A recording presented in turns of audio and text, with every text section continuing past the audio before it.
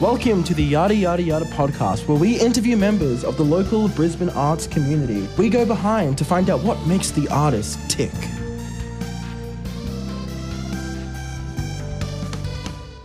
So welcome back to the Yada Yada Yada podcast. Today we're joined by David Harrington. How are you going today, David? I'm good. How are you? I'm good, thanks. I'm good. For the people that don't know, David's a film photographer based in New South Wales. Should we say New South Wales? Yeah, northern New South Wales. Shooting bands and landscape pictures, bands like June Rats and Skeks. So straight into it. How did you first sort of come to find photography was your creative outlet of choice? I've been taking photos for most of my life that I can remember, but I think in high school I sort of got into photography probably around the age of 14 or 15. Yeah. I took photography as an elective class at school. And I was really lucky that one of the teachers that worked at the high school I went to was really into photography, particularly analog photography of all kinds. Yeah. So we had a dark room at the school, and I really fell in love with the process of taking the photos, and as well as enlarging them, and just the whole process of digital cameras. And also I'm not that old, but I'll age myself a little bit here, and that at that point too, film cameras were so much cheaper than any decent digital cameras. Absolutely. So it was actually easier for me as a 14 or 15-year-old to shoot film and develop it at school and like make prints at school than it was to own a digital camera. So has it always been analog for you then over digital? No, not necessarily. I'd say I started off shooting film, and then I shot mostly digital, and then my background is that I'm a tour manager and a stage tech for bands, and I spent probably the first 5 or 6 years of that just shooting photos on the road digitally, and and on my phone as well. It still is a great camera. But I ended up losing all of those photos. I lost my phone broke, and I didn't have it backed up. Oh, no. And I lost my laptop got stolen, which had all my photos on it too. Oh no, that's terrible. Yeah, around the same time. So I thought if I'd go back to taking photos on film, which I never really stopped, but if I take the majority of them on film, at least I'll have my negatives if something like that happens again. Absolutely. That was around 2016, I think. I went back to doing that. But yeah, it's always been, I don't necessarily favour one over the other. I do really enjoy the process of shooting film, but I don't think that you can take a photo on film that is better than a photo on digital. A good photo is a good photo regardless of the medium, but I do enjoy the process. Yeah. So you're just talking about your tour managing. So is that sort of how you first started to get into band photography? Yeah, for sure. I mean, I never really considered myself a band photographer or anything. I just was photographing my life, if that makes sense. Yeah, totally. I've been touring since 2010, and probably around 2016 was when I started really actively photographing all the tours that I was on. And it was just my life. It wasn't necessarily I want to document a band, or I want to take photos of this band or that band. I just was taking photos of what I was doing and who I was doing it with. If that makes sense. Yeah. And so now when you're shooting, is it something that you look for to shoot bands, or is it still sort of just that whatever's happening for you? Yeah, or you reach out for it? I don't really reach out for it, I wouldn't say. So if someone reaches out to me, I will do it. Like I wouldn't consider myself the most confident portrait photographer, or I don't really go out seeking the work because I'm not particularly confident in that way. Like I'll go out and seek work as a tour manager or a stage tech because it's what I feel comfortable and confident to do. Yeah. But as a photographer, I'd sort of prefer to work with the bands that I know personally. I'm pretty good friends with everybody in all of the bands. Yeah. And I feel like I get a different perspective that I wouldn't get if it was just somebody that I was just meeting for the first time. Yeah, totally. And so do you find that you'd favour shooting a band you've already got a relationship with? Yeah, for sure. I mean, I've taken photos of bands that I don't know that well as well. It's just a totally different experience. It's not necessarily a bad experience. It's just completely different. And do you find that, like, in the process of shooting the same band over and over, you sort of do, like, grow closer towards them? Yeah, I would say so. I mean, I can also see, like, with some bands, if I've been shooting them for 2 years straight of a tour cycle that they're on, I also can get not bored, like, but it's like, oh, here we go, I'll do another photo from behind the drum kit, or like whatever it is. It's like same formula. It's the same formula, but then I think that's why I really like taking photos of the band members when they're not on stage. Yeah. So that changes all the time. Whereas when you're playing the same set over and over, and there's the same lighting and the same cues, obviously the crowd's different and the venue's different each time. Yeah. But it's sort of the same thing, and it's that can get a bit boring. No, it's boring is the wrong word. Maybe a bit like I feel like I've already done that, but I just feel like you can.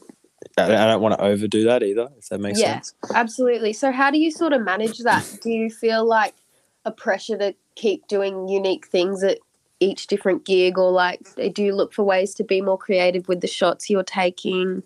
I'm so grateful and so lucky that I'm not employed as a photographer. I'm employed as a tour manager and a stage tech, so I don't have any particular pressure. Like if I don't get the photos, if I don't come away with something from that tour, no one really cares, because it's not really my job. Like it's something that I do for myself, but I'm not getting paid to do it. So I don't have that client pressure.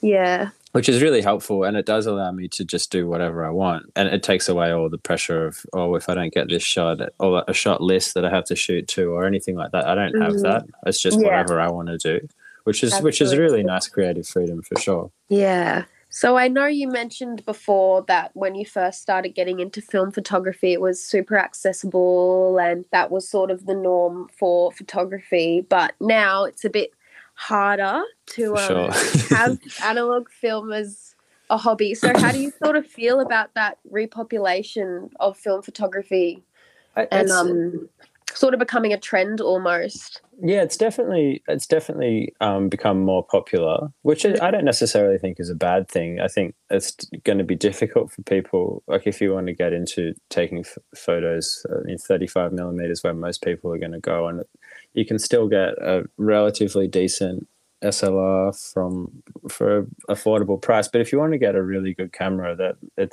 they're worth more now than they were when they were new. Definitely. And to, people, not so much here, but, you can pay $25 for a roll of Portrait 400 and then, another $20 to develop it and scan it. Absolutely. So it is becoming less accessible in that respect, because I don't know if that's because of the popularity. You would almost think if popularity, the price will go down the more popular it is. But maybe that will happen, but prices seem to be going up. But that's a big part of why I don't really shoot much color film. If I'm shooting color, I'll shoot digitally. Yeah, absolutely. Because I develop and scan all of my black and white stuff myself, or that's awesome. Print it myself too. So you can do it affordably. Like if you can bulk roll your own black and white film and you can develop it yourself, you can cut a lot of costs for it, and scanning it too. When I do large prints or books, I do get it professionally scanned on a like my scanner is just a flatbed scanner, but I've got a little plug, a person called Bridget down at Format Scan in Melbourne that does, she scans all my negatives for me on her FlexTight scanner. So they're really high quality, and they do look better, not necessarily crazy different at small sizes, but at a bigger size I can really notice the difference, and tonally too. They look a lot more printed. They look a lot more like a darkroom print, I think. Right. So are you just working with like little dark bags yourself? Yeah. So black and white developing. Yeah, I've got a dark bag, and I've got a few tanks and reels, and awesome. Just do everything at home, and then scan on a flatbed scanner too. Yeah. But it does make the cost a lot less, and I absolutely I bulk roll. I mostly shoot on Ilford HP5s, and I can bulk roll that too, which cuts the cost down too. And if you can do those things, I think it is still affordable, but it's definitely probably a similar cost to upgrading a digital SLR or a mirrorless camera every 3 years, I would say. Yeah. when it becomes obsolete. But it's hard to say that that's going to keep happening now, because a digital camera that came out in 2019 or 18 even is still a really good camera. But today's, absolutely. Before then, you'd go from 6 megapixels to 12, and it was a crazy difference, and it kept going up. But I feel like digital cameras are sort of now at a point where it is kind of feasible, and you've got black and white specific cameras like the Leicas. Sure, they're like $13,000, but maybe more people will start doing that, and it is difficult. But that's another thing that I've found too. Like, I've never really found a digital camera that I actually really enjoy shooting. Yeah, right. So that also is a factor. Yeah, absolutely. No, it's not that there's anything wrong with the shooting experience, but like I had a Nikon D3S that I really liked the photos that came off that camera, but it's a big like dual grip DSLR, and it's not easy to carry around. And then I would love to shoot with a digital Leica, but I don't have $13,000 to spend on the camera. So there's that too, but and I also do genuinely just really enjoy the process of shooting with film still. Yeah, absolutely. So sort of steering away from photography now, other than your work tour managing, is there any other creative outlet that you enjoy other than photography or working with bands? I mean, it takes up a lot of my time. I do enjoy playing music, and I enjoy listening to music, obviously. It's a big part of my life. Yeah. But I'd say music and photography are two of the bigger creative outlets. I enjoy building things as well, with woodwork, and which I find creative, and absolutely. It kind of ties in with photography too. But I really throughout COVID, when I wasn't able to tour, I started making photo books and little zines.